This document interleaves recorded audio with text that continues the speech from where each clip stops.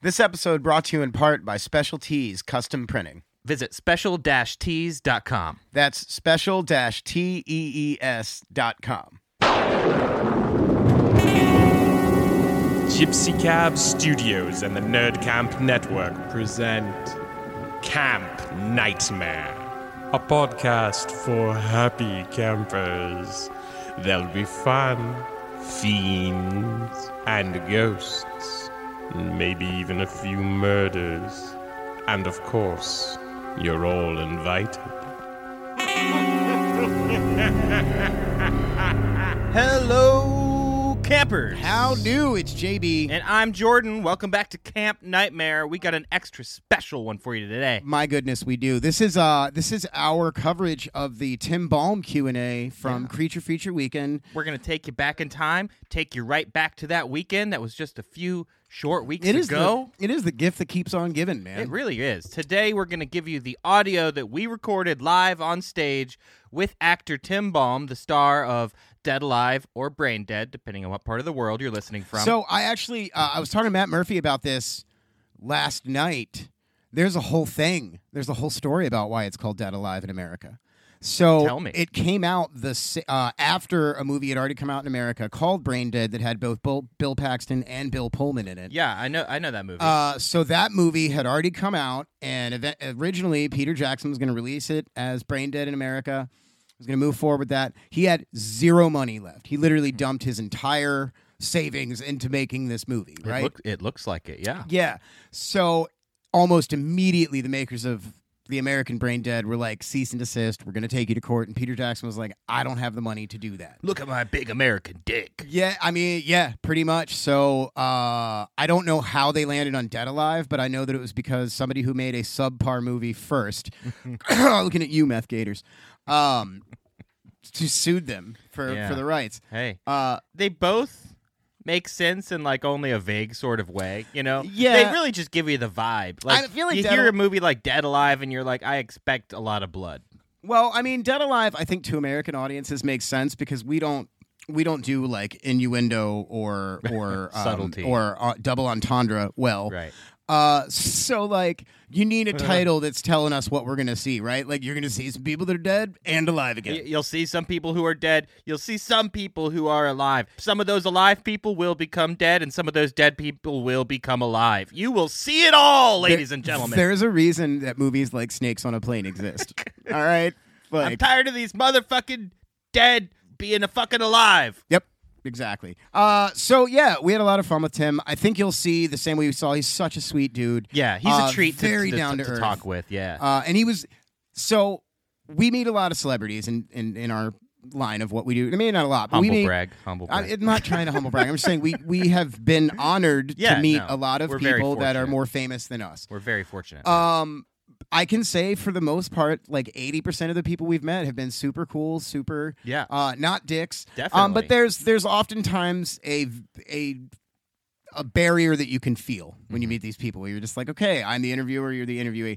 Every now and then you get one like Tim Balme that like it's very much you're on the same playing field, right? Yeah. And like he remembered our names, like he more than one time before and after the Q&A panel was like, hey, you guys are really good at what you do. And it's always feels good to hear another professional say that. Because it is rare to get the follow-up. Like, you'll do the initial thing with them, you talk with them beforehand, but it's kind of rare that they'll follow up with you afterwards and be like, hey, thanks for doing that. And, Tim was kind enough to do that with us. And he caught me in the hallway. Or no, not in the hallway. I was in the celebrity room, and he, like, waved me over to the table. I was like, I just wanted to say again, like, thank you. You guys did a great job. Like, he's done this. Sean Whalen was kind enough to do that. Vincent Prost. So there's, not to say that everyone hasn't been amazing, but it's always nice to see that. And Tim Balme is so down to earth, and I think a big part of that is because he's not like the guy on camera anymore as much. And as you'll see when we talk to him on this panel, what he seems to most enjoy is writing. Yeah, and he's got a real passion for like being a hometown kid and like definitely. And like promoting the New Zealand film scene, which is actually pretty, which is actually I didn't realize the depth of like how Peter Jackson has really built this. We kind of get into that. But either way, before we get into any of that, let's talk about what's new.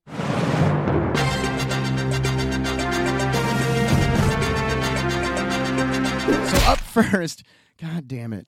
More bear news. Yeah, More bear movie I'm on news. this It's just bear nothing, movie kick now. Yeah, but it's just nothing but like bear and shark news. Yeah, you know how there's hate one of this. those manifestation books out there. I forget which one it was because they're all the same. But there's one that's like talks about yellow butterflies, and it's like, think about yellow butterflies and you'll manifest the yellow butterflies. And you're like, okay, so am I manifesting them or am I just recognizing them more because I'm thinking about them all the time? And that's how I feel about bear movies and shark movies now. It's because I feel like I've been talking about shark movies and there's just a shit ton of them, and now I'm getting into bear movies, and like bear movie news is popping up on Bloody Disgusting. I just don't know. It's all yellow butterflies, man. Maybe I'm manifesting this. I don't think so. I think that what's happening is what we see happen a lot in genre film specifically, but in film in general, is that somebody makes something super quirky and unique that just so happens to catch the zeitgeist in such a way that it takes off against all odds. You mean Cocaine Bear? Yes. And then the rest of Hollywood just scrambles to make as much of it as they can. Yeah. And I want to point out, I'm going to definitively, this is what causes things like the year of bad remakes, 2006, to happen. All right?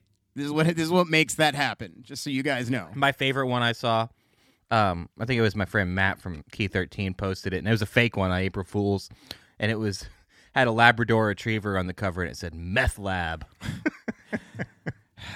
God, you said it out loud, and the asylum is always listening. So that'll be out tomorrow. They've already stolen that idea from me in that moment. It'll be out tomorrow. But this movie, filmmaker Lucas Rinker, whose debut film was called Holy Shit! With an exclamation point, so I feel like I have to say it that way. He set his sights on his next movie, and it is a bear horror movie. It's a polar bear horror movie, actually. All right, so at least there's some variation. Yeah, and you can. It's going to hit on the environmental level because it is about. I was going to ask, is it like the super emaciated polar bear that we keep seeing? That's just like haven't eaten in months. I think this one's fat, full of environmentalists. So that photo of the emaciated polar bear, that's a polar bear coming. All right, so what they don't tell you about that shot is that someone caught a picture of a polar bear coming directly out of hibernation. Like, that photo was taken minutes after it crawled out of its bear hole for the first time that season. So, like, of course it's emaciated. It's like, I just got out of the pool. It's shriveled. Yeah. Yeah. It's shrinkage. I'm not usually like this, I swear. The water was cold. It was shrinkage. And we're talking about like ice cap shrinkage in this movie. Apparently the plot is like some people get stuck on like a shrinking, melting ice cap area, and they're trapped there with the polar bear that wants to eat the hell out of them. So, you know what? I'm in. Bring it on, bear movies. You guys can't see this, but I'm doing the I have a teenager that I'm frustrated with eye rub. Yeah. Right now, I've literally lifted my glasses off of my eyes onto my brow, and I'm rubbing my eye. That's how I feel about this movie. He's doing the Lorne Michaels forehead eye rub. Yep. Oh. Talking about a famous person that he knows. And up next on more movie news, speaking of polar ice cap themed horror, the director of the new Evil Dead Rise film, Lee Cronin, has picked his next project, and it also has to deal with a similar theme, but it's more of an aquatic themed horror film. And he describes this movie as taking place after the polar caps have already melted. And it's basically Waterworld. Like, there's very little land. As I'm reading this description, that is my exact thought. It's like we've melted the caps. Bro, we tried this. Once, you know. It was bad. But people appreciate really Waterworld now, I feel like. I mean, listen. Maybe for being bad. I saw Waterworld in the theater, but I was like 13 or 14. So, like, I liked it. At 14, and there's some novelty to like Dennis Hopper coked out of his mind, covered in motor oil, and smoking. Sure. Yeah, By the way, that was the whole thing. Like, the dude's still covered in motor oil. Those people lived in constant danger. Like, no one points that out about Waterworld. That like they're literally always sitting on like tons of motor oil and smoking. Yeah, well, you got to get your fix. Why did you choose smoking as, like, your thing if you're the people who have all the oil? He's like, listen, I would stop, but I am hopelessly addicted, so I won't. So this Lee Cronin film is basically postmodern Waterworld. But wouldn't Waterworld be a little bit better if it was, like, a little less Mad Max and a little bit more, like, post-apocalyptic Well, and monsters under the water. Yeah, and we're also in a different time in history right now where we're much closer to the possibility of an actual Waterworld. So, Yes. like, it's probably going to hit different. Yeah, Like, I think it'll hit Waterworld so, maybe I didn't don't hit know. in the 90s like it should have because we still entertained the idea that we weren't going to end up there if we did things correctly. I mean, they were going for Mad Max, like, fully. And it doesn't feel like this is going Mad Maxy. It feels like it's going more like underwater or like... Yeah, it feels like it's a combination of those. It Yeah, feels like totally. it's Mad Max but with kaiju. But and Waterworld setting. Yeah. You know what? Well, Waterworld was just Mad Max on the water. On the water, yeah. Yeah. Yeah. So up last, again in movie news, Ty West's third film in his X trilogy, Maxine, reveals its cast. I actually am really excited about this. Dude, I'm so I'm excited a little for this annoyed movie. that like it took him to the third one for other actors to be like, oh, I got to get in on this train, right? Like, but it is a stacked fucking cast. And so who they've announced is they've said obviously Mia Goth, because it is not an X movie if Mia Goth's not playing at least one Well, character. yeah, she's Maxine And we've added Kevin Bacon to the as mix. a private detective, And we've added Giancarlo Esposito. as a like soft pimp / porn star wrangler manager, which honestly I could see him in that pretty easily. The man can play like any role. It doesn't matter. You give him like stone cold businessman, drug dealer, he can do it. If he does this though, there's talk about him playing Professor X in the new X-Men, like the official MCU I X-Men. could see that too. If he does this, they really need to give him Professor X because like they're villain casting him a lot, and he's good at it. Gus Fring, R.I.P. Yeah, for real. He's But great. like, don't like he's a much better actor than that. Yeah, give him some good guy. But I'm roles. excited that Give him he's some in good this. guy roles. Yeah, and what they've said about the script so far is that it is by far, as you said, bigger budget, bigger cast. This is the biggest scope apparently as far as storytelling. Sure. It's the script that Ty West is most excited about out of all three, as is Mia Goth. So I fucking love both of them so far, X and Pearl. Absolutely. So I'm no part of me. Well, and thinks dude, I'm gonna Haley Newland dislike this. just reached out to us today on social media and pointed out we need to do a Ty West episode. Hell yeah. He's earned it. I love at this Ty point. West. Big fan. Also in the cast that we didn't mention, Bobby Cannavale from that weird HBO show Vinyl, and he's been in a bunch of. He was the stepdad in Ant-Man. Okay. He's in it as a cop, and there's a couple other people that I can't remember off the top of my head, but like either way, Awesome. it's a dope cast. Yeah. I'm it's gonna excited. It's going to be awesome. So that's going to be Maxine, and we'll finish off. Well, I mean, I'm assuming finishing off the series as a trilogy. Yeah, I can't imagine he's going to continue, but a trilogy feels right. So the last thing, so that does it for our What's New. The last thing we want to do with the What's New is this sort of a tongue-in-cheek thing. So Jordan and I's schedules were both super stacked this month, so we're kind of recording these What's New early, and this one is being recorded earlier than we've ever done one. So we're like 2 weeks ahead of time for this one. We're time So- travel is a thing right now. So what we're going to do is make some predictions. We're each going to make a prediction about what's going to happen in horror news in the next 2 weeks, and we so this is going to drop on April 20th on 4/20. Woo! While you guys are listening to this, I'm out in the sticks shooting a Western right now, but I'm speaking to you from beyond time. So we will on 4/20 when we drop this episode, we'll post on social media to address whether or not our predictions came true. So first, my prediction. Here's my prediction. Okay, let's hear it. Nicolas Cage, Ty West, Ari Aster, Yes. forming their own cult, Uh-huh. going full Scientology, Oh. abandoning cinema. That's my They're all going to become Scientologists No, together. they're going to form their own cult that is similar to Scientology. They maybe not even similar to Scientology, but just like famous people in a cult. Okay. Yeah, I can tell you're probably going to be wrong, but I would don't be know. very excited to live in a world where you were right. I would join that cult immediately. I'm going to pick one that I think I'm going to be right. There will be at least 2 new shark movies announced before the next time we do a live episode. Oh, you son of a bitch! You got him. 2 shark movies. Maybe another bear movie too. But at least 2 shark movies. That's Okay. my prediction. All right, so those are our predictions. We will address them on 4/20. So up next are Steven Pile of streaming picks. Up first on Tubi, And we're doing a thing now, I guess, where we're splitting them up. I'm going to do 2 picks. JB's going to pull 2 picks. Sometimes we do that naturally. Sometimes it's just random, but that's what we're doing now on purpose. So up first on Tubi, Mac and Me. Is it horror? No. Well, yeah, I mean, it depends on who you ask. Is it awesome? Yes. Is it some sort of 80s weird ripoff of E.T. that's much stranger and much weirder and much more poorly paced? Yes, definitely. It absolutely is. But that's why I love it. It's because the aliens are so goddamn weird and the whole movie's so weird and the effects are all over the place. Well, and there's that amazing scene where the kid in the wheelchair plummets off the cliff and it's just so classic. I mean, so classic. Brandy, our good friend and podcast Camp Fam too. Yeah, oh yeah. She is a staunch supporter of Mac and Me. She vehemently believes Mac and Me is profoundly superior to E.T. There's nothing quite like a Friday night by yourself where you make a bunch of mac and cheese and watch Mac and Me and just fall asleep on the couch on your MacBook. On your MacBook. Yep. Yeah, listening to Fleetwood Mac. Oh, you know? I was gonna say listening to Macklemore. Okay, but how about can't you at the just same get time 2 same MacBooks time. playing both music at the same time, full volume, and Mac and Me on both laptops? Because I like to fucking party. That's that why. Literally sounds like the inside of a crazy person's head.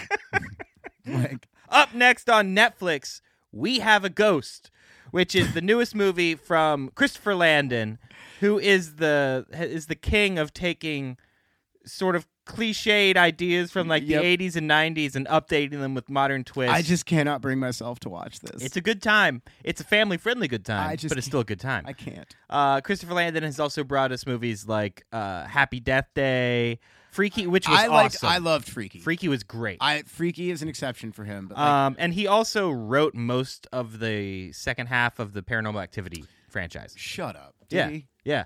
I think from like 3 on or something like that. And I'm like one of the 15 people alive that really likes the back half of the Paranormal Activity. I actually like those series. movies too. We should do a franchise. The narrative that runs through that, I think, is pretty fucking cool. That's all Chris Landon. So, god damn it. And so this trailer made like.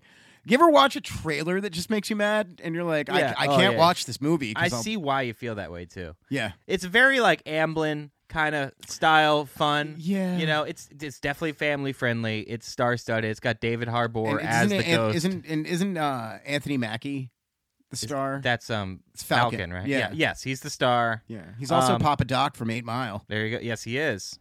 So yeah, it's worth a watch. It's a good time. If you got the youngins, they'll probably like it. All right, up next these are my 2 on Tubi. Going back to Tubi because it's our trusted resource. I like to think this one's also for the kids. Really simple, kids. Roctopussy.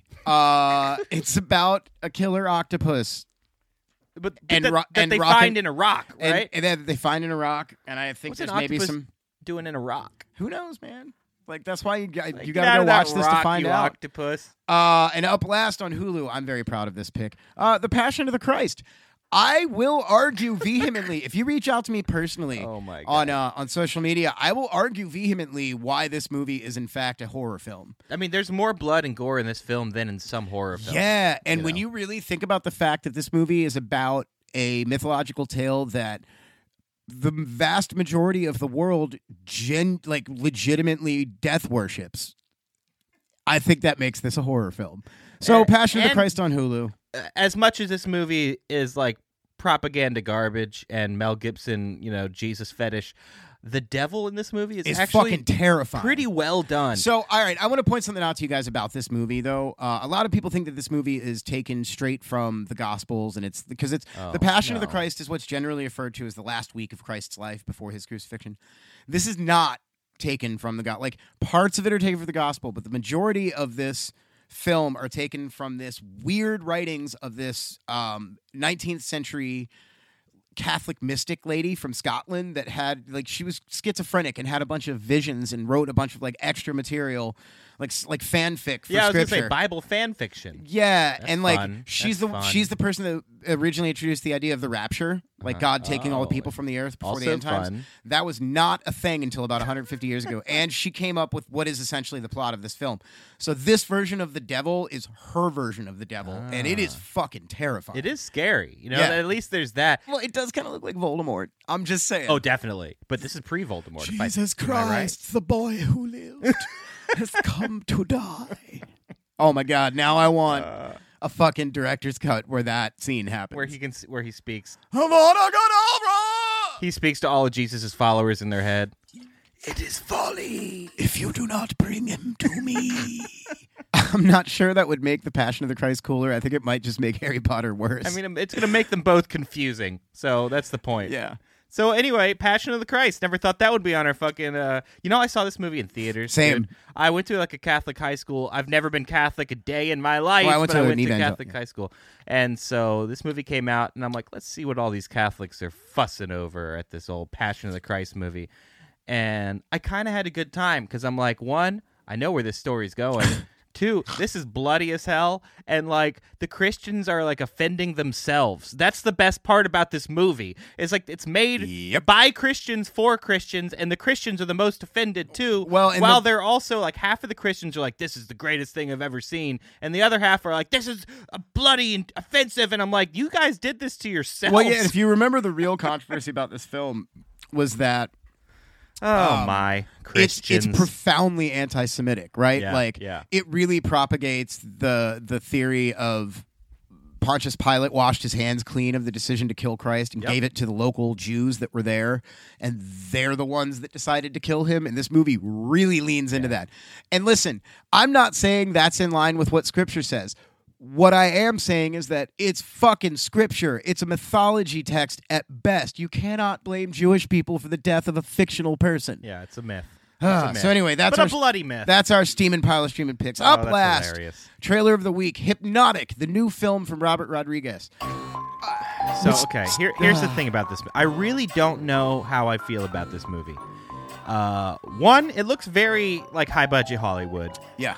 The thing that got me interested in the first place is Robert Rodriguez, because I'm like, ooh, Robert Rodriguez, ooh, that's good. Dusk Till Dawn, El Mariachi. And then they're like starring Ben Affleck. I'm like, ooh, Ben Affleck, that's bad. That's bad. And then Robert Rodriguez is like, it's like a Hitchcock movie but on steroids. And I'm like, well, that's good. And then I watched the trailer. I'm like, is this bad? I don't necessarily know that it's something on steroids is a good omen for anything. I think this movie looks like Robert Rodriguez is trying to make a Christopher Nolan film. It does kind of vibe that and way. I will tell you this: if it was anyone but Ben Affleck, I would be mildly into this. Yeah, you name dropped someone while we were watching the trailer. Cillian Murphy would, but again, if it was that'd be dope. But again, if it was a Christopher Nolan film, it would literally be Cillian Murphy.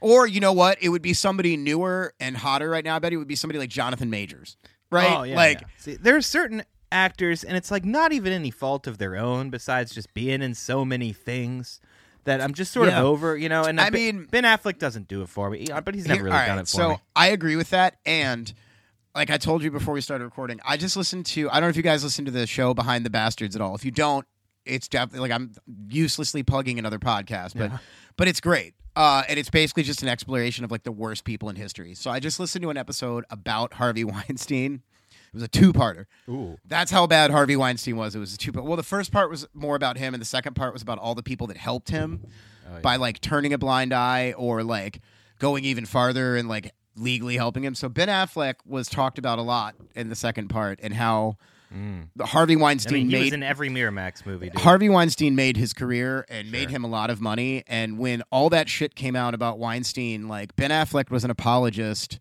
way too long. Like any fraction of time of being an apologist for Harvey Weinstein, in my opinion, was unforgivable. But Ben Affleck was for like a year. That's a long time. And then some shit came out afterwards that while Harvey Weinstein was doing all this terrible stuff in the 90s and early 2000s, Affleck was personally present for some of it and just like physically turned around and like ignored it.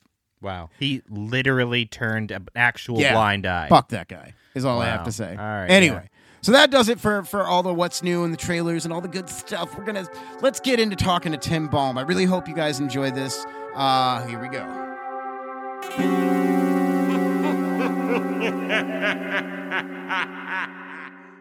My name is JB. And I am Jordan. We are from Camp Nightmare. If you don't know what that is, we are a podcast that is dedicated to all things horror. And today we are hosting the panel up here with the one and only Tim Balme. Yes. From Dead Alive. Lionel from Dead Alive, also writer, show developer. We're going to talk about some of that, but yeah, give it up. Yeah, give it up, everybody. Don't be shy. Come on. He flew a long way. So Tim Balme, thank you so much for joining us up here today. Hey, well, it's been really nice to make the journey here. It's 20 hours from New Zealand in a plane, and but it's always worth it because, and I don't do these conventions very often at all. In fact, the last one was 2014. I did Monster Mania, and it's really nice to come. And the good thing is you get such a lovely welcome from the particularly from the creature freaks. So, so thank you. Yeah, we've been at this every year that they've done it, and we agree. There's a sense of camaraderie here that I haven't seen in other cons. Yeah, and Craig, who runs he invited me a couple of years ago, and because it was in August, I could never come because of my work back home. But when he moved it to March, I said, no, you know what? You're persistent, and I like you, so I'm coming. Hell yeah. So this has been almost 10 years since you've done something like this. Yeah. Have you done something like that? Have you actually done a Q&A before for this film here in the States? That's a really good question. I don't know if I have. Because I know a lot of people got a lot of questions. I know I did a couple in Germany many years ago, but it was in German, so I can't remember. So you don't That's know. funny. Yeah, they could have been saying anything. So I think Dead Alive means a lot of things to a lot of different people. It means brain dead to some people. Yeah, it means brain dead to some people. It's Peter Jackson, it's zombies, it's gore, it's everything. Yeah. What does it mean to you? When you think back on Dead Alive, what pops right in your head? What are the feelings? Okay. Good question. This film was very important to me because it was, as an actor, as a young actor at the time, I'd done a lot of theatre and a bit of TV, but it was my first feature film. Yeah. So, as far as learning the craft of being in a feature film, I got to be schooled by Peter Jackson. So that's a bonus. And also, the beautiful thing about Dead Alive is that it was kind of the last film, certainly that he made, where everything that you see is in camera. Yeah. There's no digital effects. There's no CGI. There's nothing. It was all ropes and pulleys and miniatures and false perspectives. All the tricks of the trade he put into that movie. And so as an actor, I got to be a part of it. So I learned all those tricks by doing it, having to do it. And that was I look back on that very, I'm very blessed to have had that experience. Excellent. Well, what a wild first movie. So you're covered in all of that stuff, and you're like, so this is movie making now. Movie business, crazy. After 6 weeks, that's the kind of climax of the film where things go wrong. That's where they go wrong. Quite wrong in a big way. That's basically with everything. It's the fan in the house. That took 6 weeks to film. Wow. So we were in the same set for 6 weeks. Just covered in gore. Yeah, and because it was Peter knew there was going to be so much gore. He knew there was going to be. Only he knew how much there was going to be. I don't think the crew knew. I don't think only him and his special effects guy kind of knew. I didn't know, and but because he knew how much there was going to be, of course, generally speaking, when we make film and TV, we shoot everything out of order because it's more practical. This had to be all shot in order because there was no way they could. Oh, he shot it in continuity? Absolute continuity because there could be no way of cleaning it up. Yeah. You can't go backwards. It's like this place is going to get destroyed and we're going to do it systematically. Once you walk through a room of people with a lawnmower, like there's really no going back. Yeah, you're not like, just spray it down, you know. Yeah. So we spent 6 weeks in that studio. It was all a big studio build. That was my next question. So all of that it's in a soundstage. Yeah. And one of the original big sound stages that we have in New Zealand, didn't used to have that many. Got a few more now, but because we do, down there now they're making Avatar and all that sort of stuff. So we have a lot more facilities. But back then, which was 30 years ago, we didn't have a lot to choose from. But yeah, they commandeered a big sound stage, built a 2-story house inside it, and we went and had a party. So while you were making this movie, while you're part of these gags, these ridiculous gags, what's going through your head? Are you thinking, wow, Peter Jackson is a genius. This is going to be something that goes down in history, or you're like, nobody's going to like this. or was what it, or was it just a thinking mix this of man that? is he a madman? Like, what are you thinking when you were doing this? Yeah, that's a good question. Because I was a trained actor, I've been to drama school, but I've been out for a couple of years, so I was very read the script and you kind of understand the structure and the journey.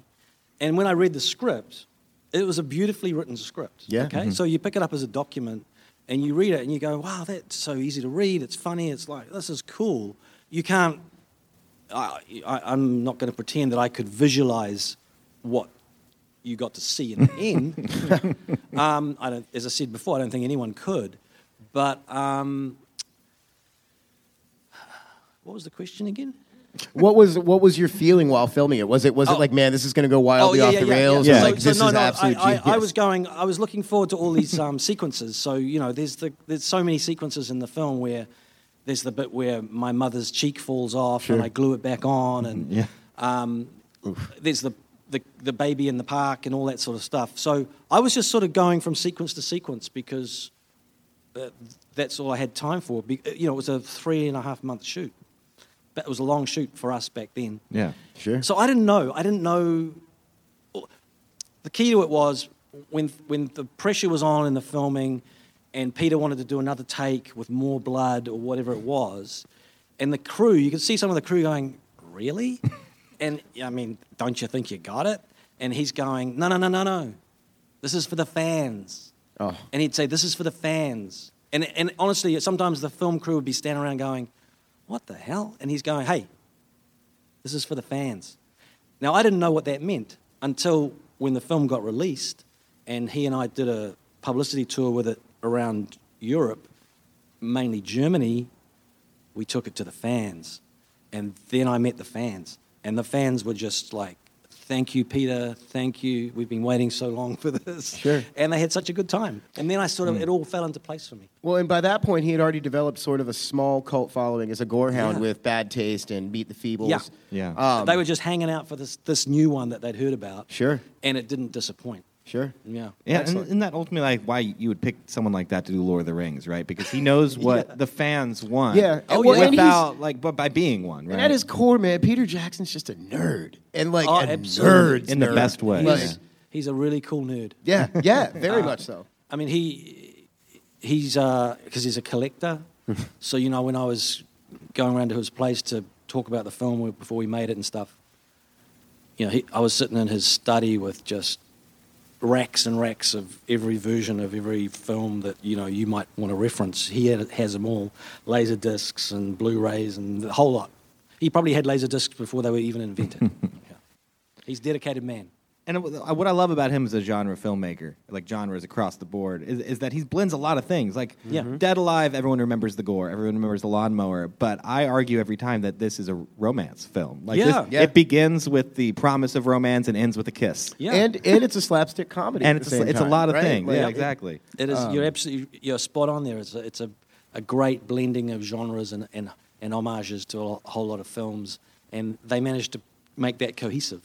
Yeah. So that's I think that's the trick with the film. I think that's why it's we were just talking about this last night, that there's some secret thing to Dead Alive that has made it timeless, and that we think a part of it might be that it's at its core like a ghoul movie, but it's bookended, right? It's not like Walking Dead where it's just open-ended and it's never going to end. Like there's a definite beginning and definite end to Dead Alive, and you're going to get there. Yeah.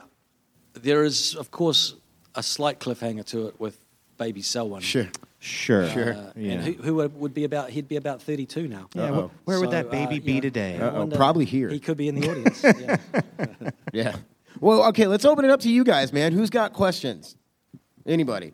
Come on down and talk into the microphone, brother. Microphone, please. You can yell. We'll let you yell. Yeah.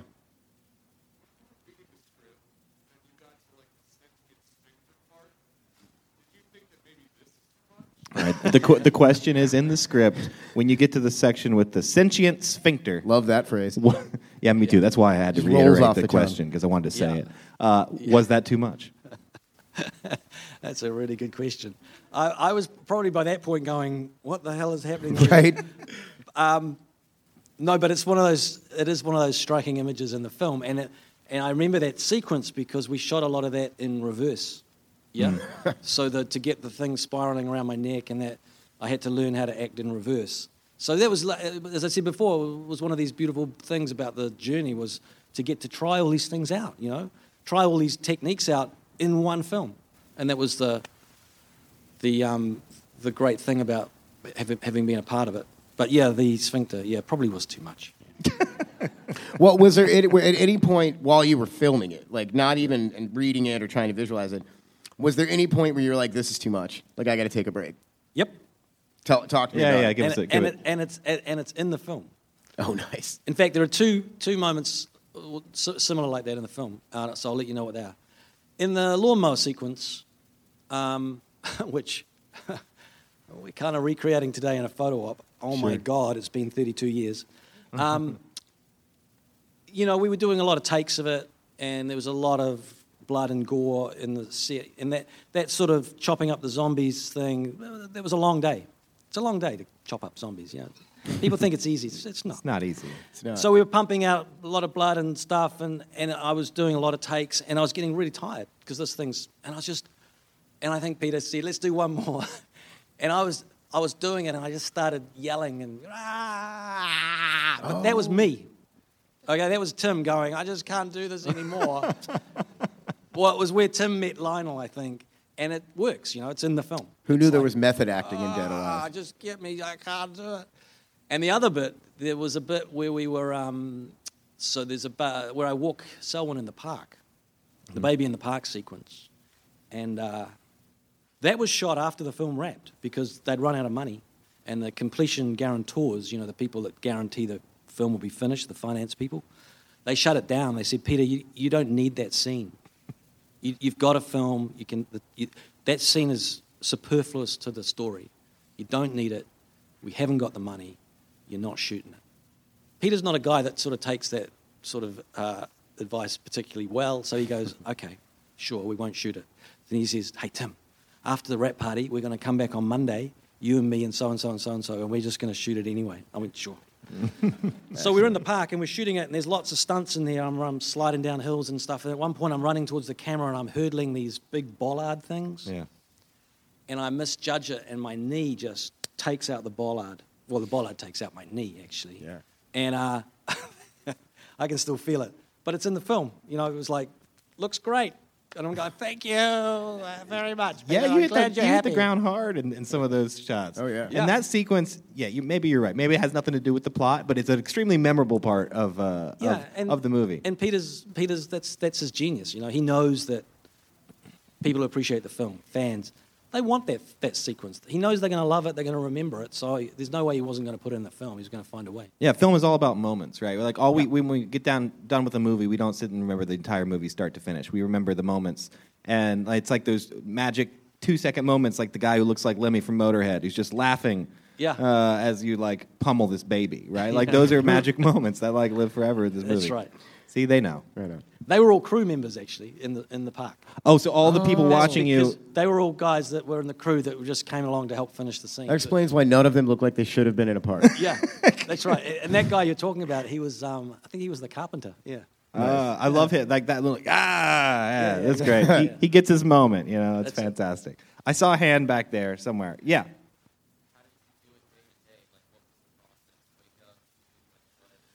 The question is about the day-to-day process of the 3-month production.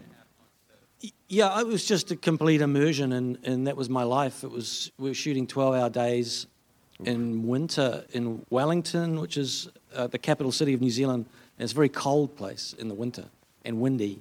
So there were some really long nights, but that was all I was doing. It was Monday to Friday, 12 hours of shooting a day, and I didn't really have to think about anything else. Yeah.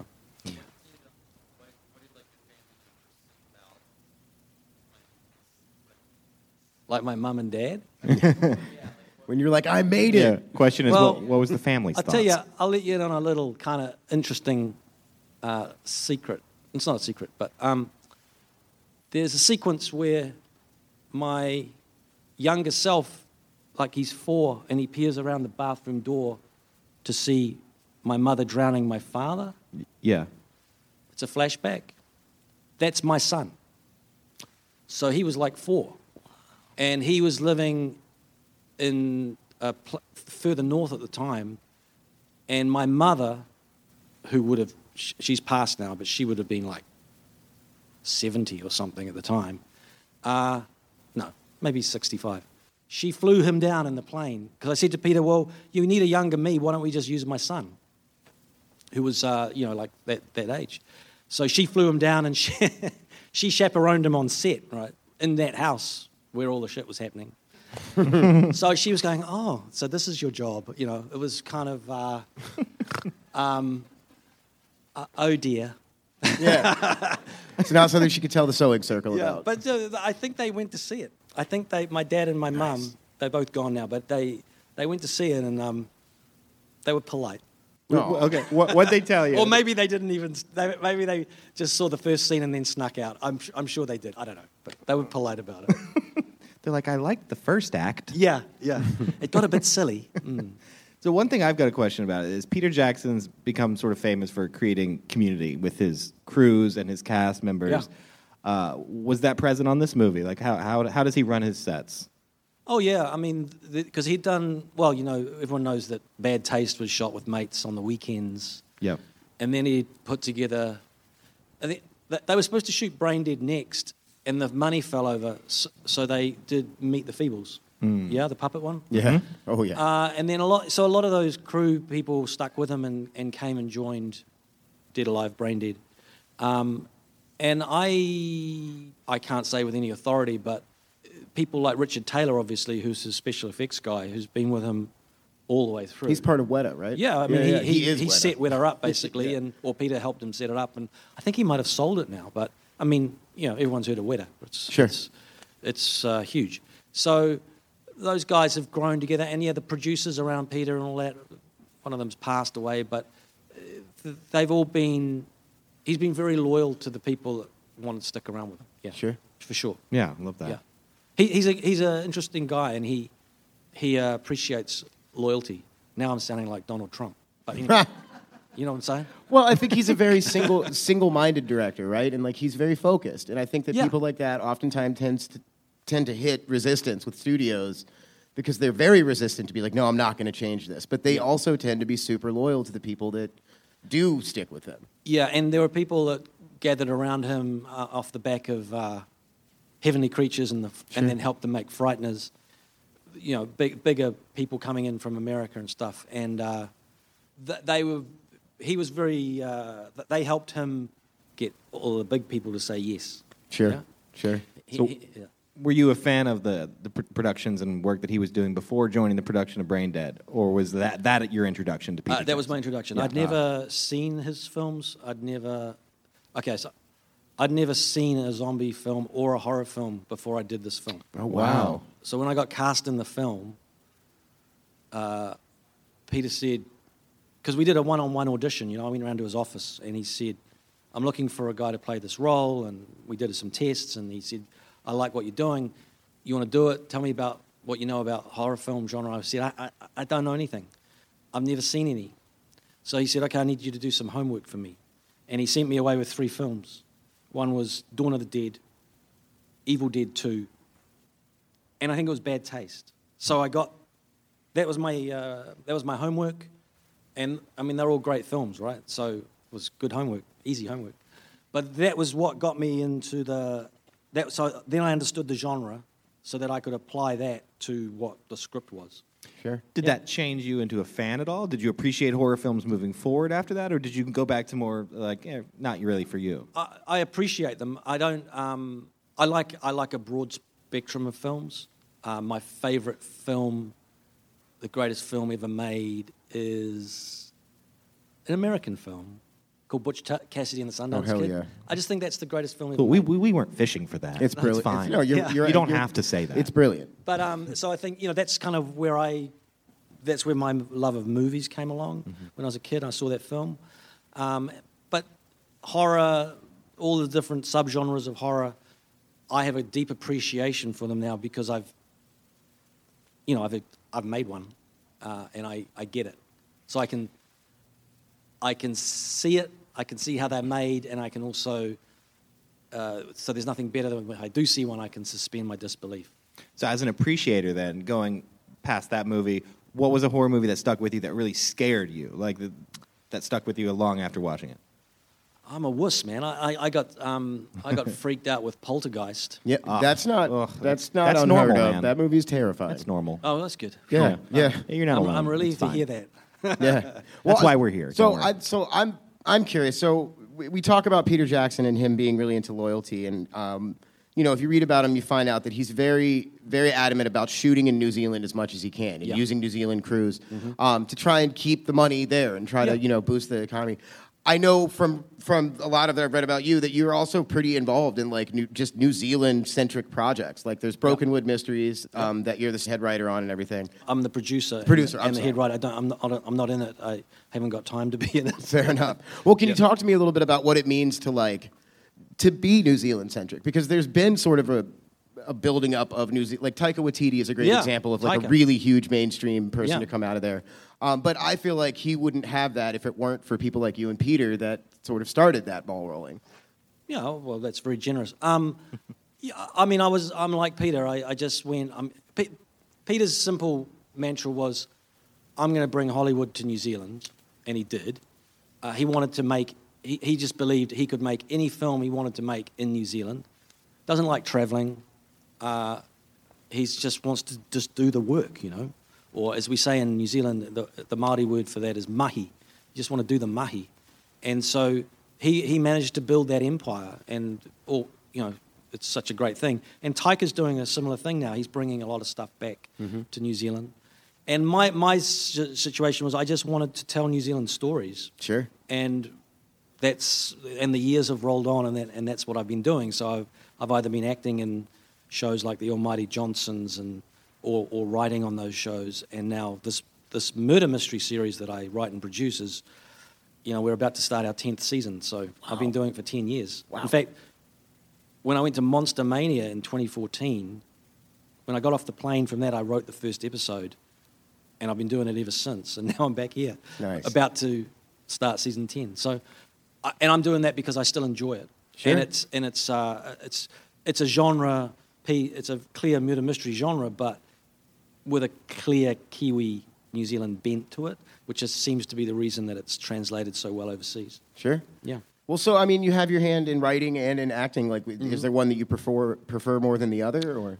In recent years, it's been the writing. Okay. I've been getting a lot of satisfaction out of writing cool stuff for actors that I know. Sure. I like writing for my friends and go, you'll love this role. I'm going to write for you, and I get a lot of satisfaction out of that. Oh yeah.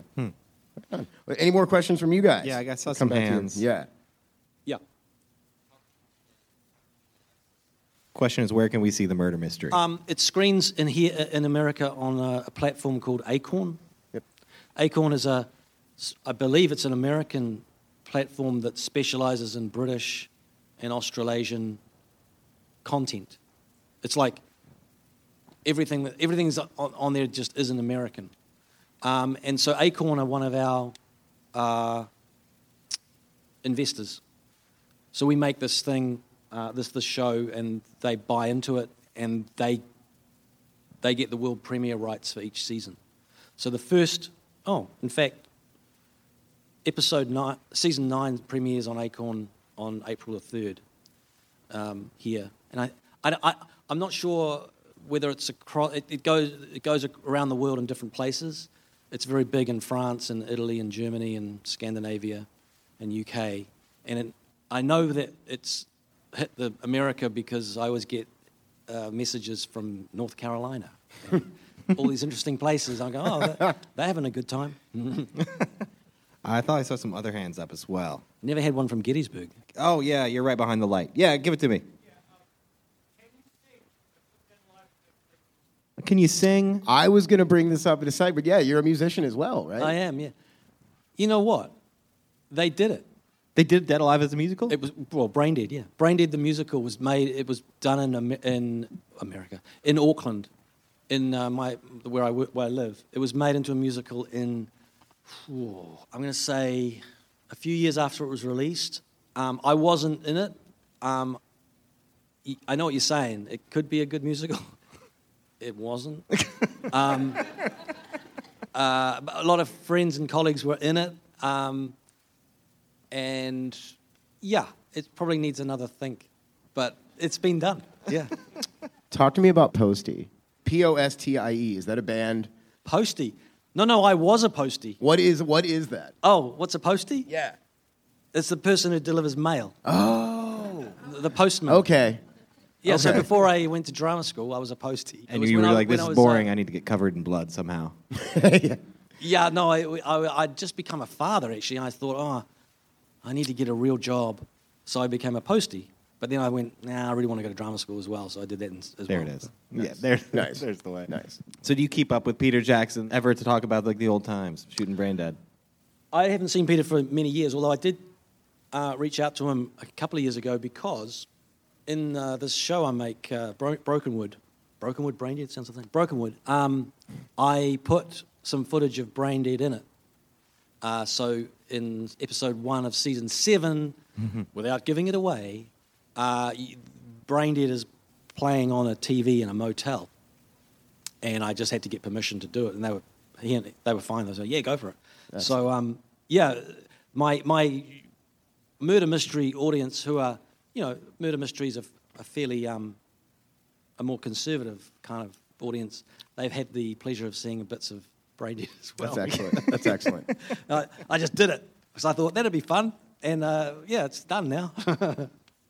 Now, does Brokenwood take place in does each episode take place in a different location? The reason I ask, so I read that it was somebody compared it to Midsummer Murders. Oh, yeah. And my issue with Midsummer Murders is that all of the murders happen in the same town, and it's like a new murder every week, and at some point, like... Yeah, Brokenwood. Yeah. So Brokenwood, the same thing happens. Brokenwood is a New Zealand town that I made up, but it's the what we would call a provincial centre, provincial town that reminds me of where I grew up. So I didn't grow up in a big city.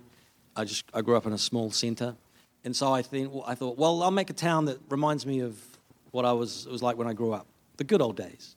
And someone dies every week in mysterious and interesting ways, as interesting as I can think of. And each episode's a feature length. So we make 6 movie-length episodes each year, which takes us about 20 weeks of filming. Mm-hmm. So we shoot for pretty much half a year, and the other half I write. Right That's on. amazing.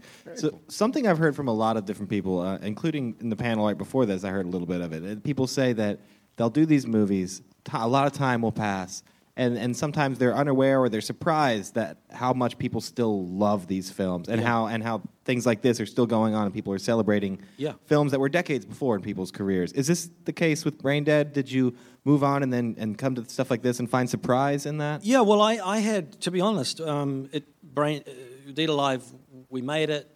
It got released at home, and then we all move on and do other things. And I had no idea that people were so passionate about it until I went to a convention in Germany. And I got turned up in Germany to this place where there were a lot of passionate fans. And they were saying, this is a great film, this is a great film. We love this film. And then I came to my first convention here, which was in Indianapolis, I don't know, 2009 or something.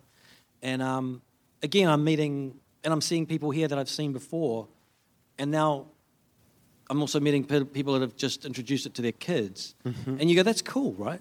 That's like, I love something, and I want my children to enjoy this thing that I enjoyed. It'd be like me making my kids watch Butch Cassidy and Sundance Kid. Just with a lot which more I've already blood. done that, by the way. But it's a beautiful thing, right? The film, that's the great thing about film, is it exists. It's a thing. It's a finite thing that we can all hold and play and watch and enjoy once, twice, numerous times. We can share it with our friends, and you get a great sense of that when you come to these. Well, why do you have conventions? It's because all of you here have a common interest and a common passion and a love for a genre, and it's a great sense of community. And you should feel good about that because it's yours. Yeah, Hell yeah. absolutely. I I think that's a special thing for a lot of people.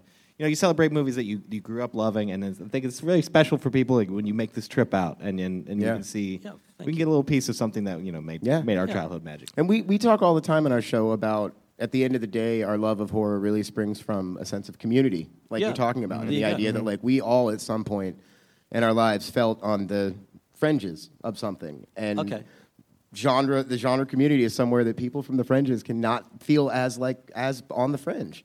Yeah. Yeah. That's good. And community is, I mean, it's important in every aspect of life, right? Sure. And it's a good example of that. And also, community is the way that often first people's films get made. Mm-hmm. Yeah, so Peter Jackson is a great example of that. He managed to make Bad Taste almost single-handedly, but with his friends, and pitching in on the weekend. And that's, I mean, he proved that it could be done. And I know many people have tried to emulate that since, and still do. And I'm sure there are filmmakers here that have, the only reason they get something finished that they can put on a DVD or on a screen is because of the community that helped them do it. Sure. And generally speaking, we like to think that those people, as with Peter, pay that back to that loyalty. Yeah. All right. So I think we've got time for maybe a couple more questions if anybody has one. Yeah. Right there. Shout it out.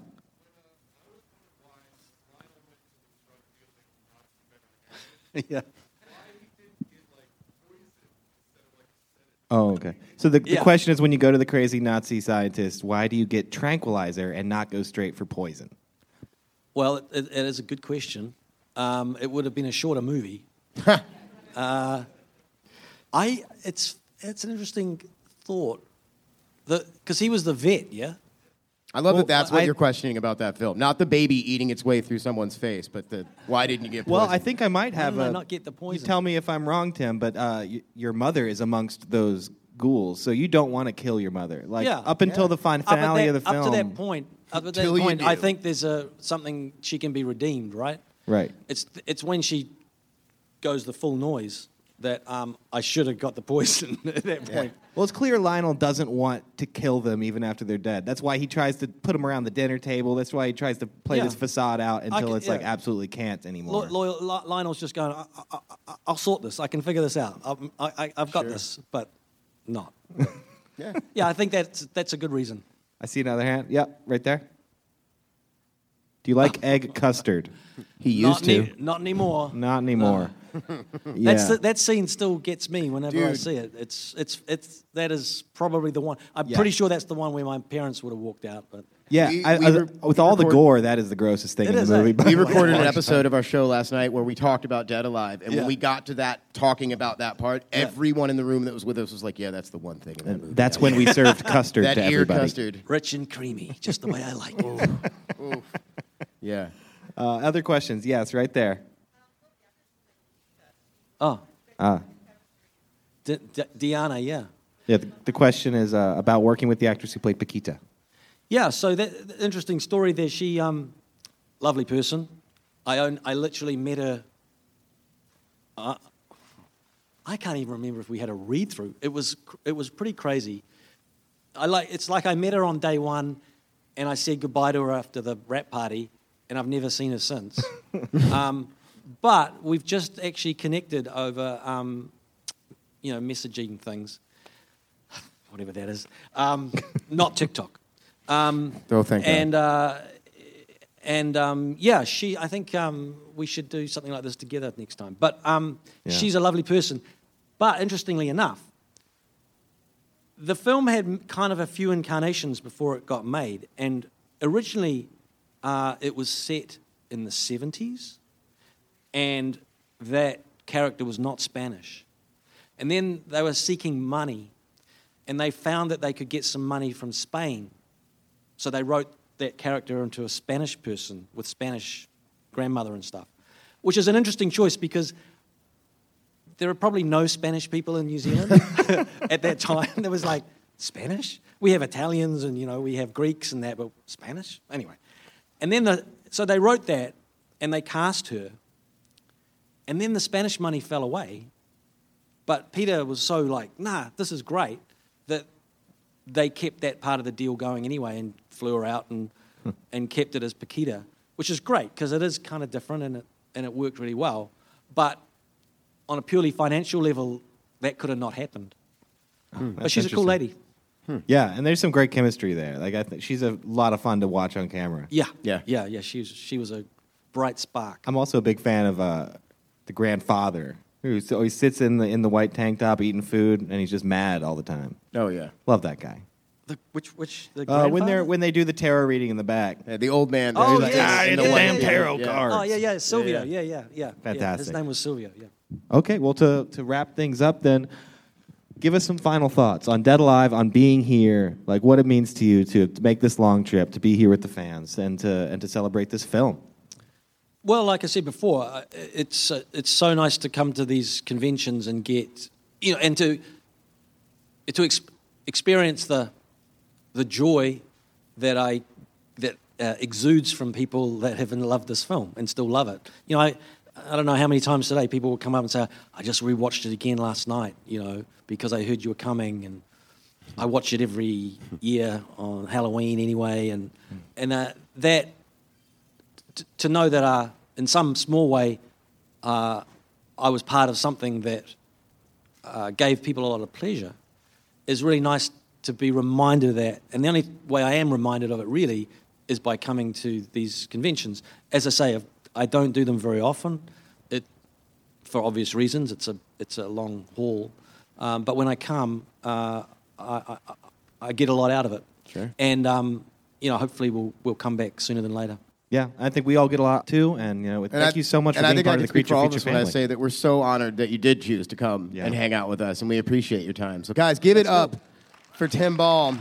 Make sure you head over to the Celebrity Room today and get your autograph with him. Yeah. And You'll be there meet him. till 5 p.m. Yeah.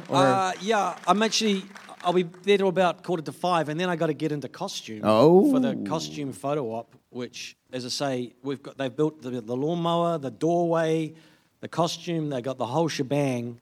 So it's like the first time in 30 years that I'm going back there. And that's at what time? That's at 5:00. Okay. Now, the lawnmower they got you posing with, how's it? Have you picked it up yet? Have you held it? I haven't seen it, but I haven't lifted it up or anything. But they've also got a torso. Those guys have gone all out. Oh, hell They've yeah. done an Oh, amazing that's job. exciting. Excellent. All right, well, thank Cool. you again, Tim. Thank you so much, man. Thanks, everybody. All right, guys. Once again, I am Jordan, I am JB. and we are the hosts of the Camp Nightmare podcast. And as always, kids, remember that nothing is real. And don't tell us what to do.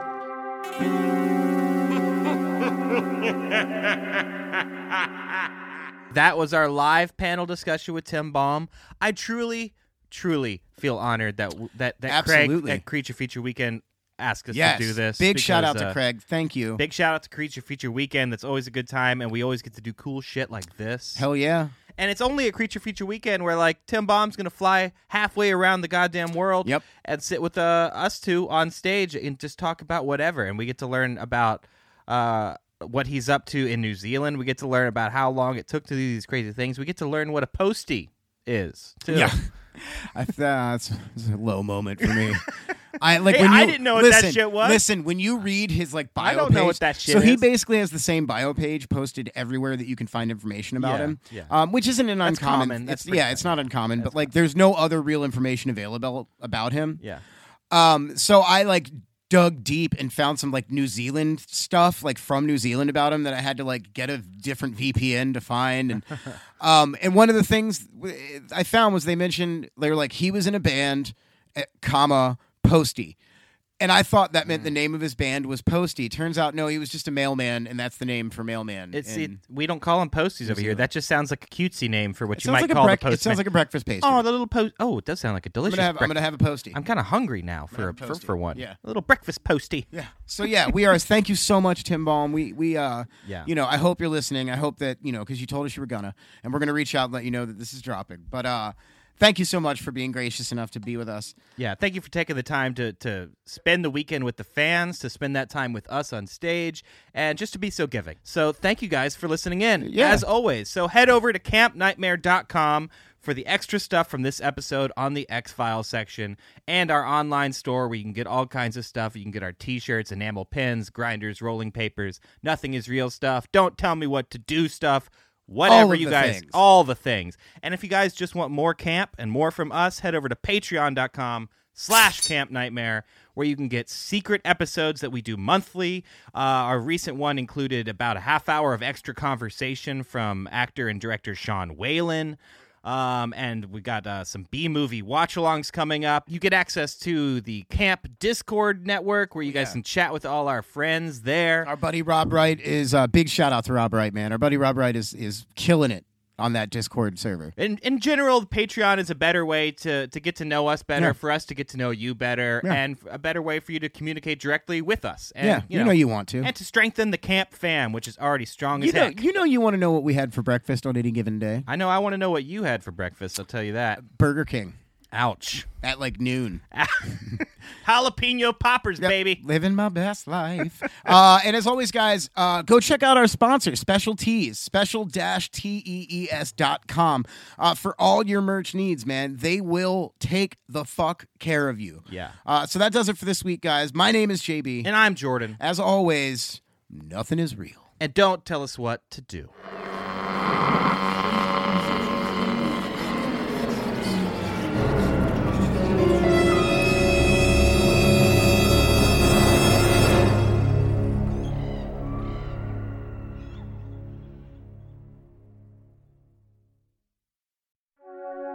Thanks for listening to Camp Nightmare. Follow us on Instagram, Twitter, TikTok, and Slasher.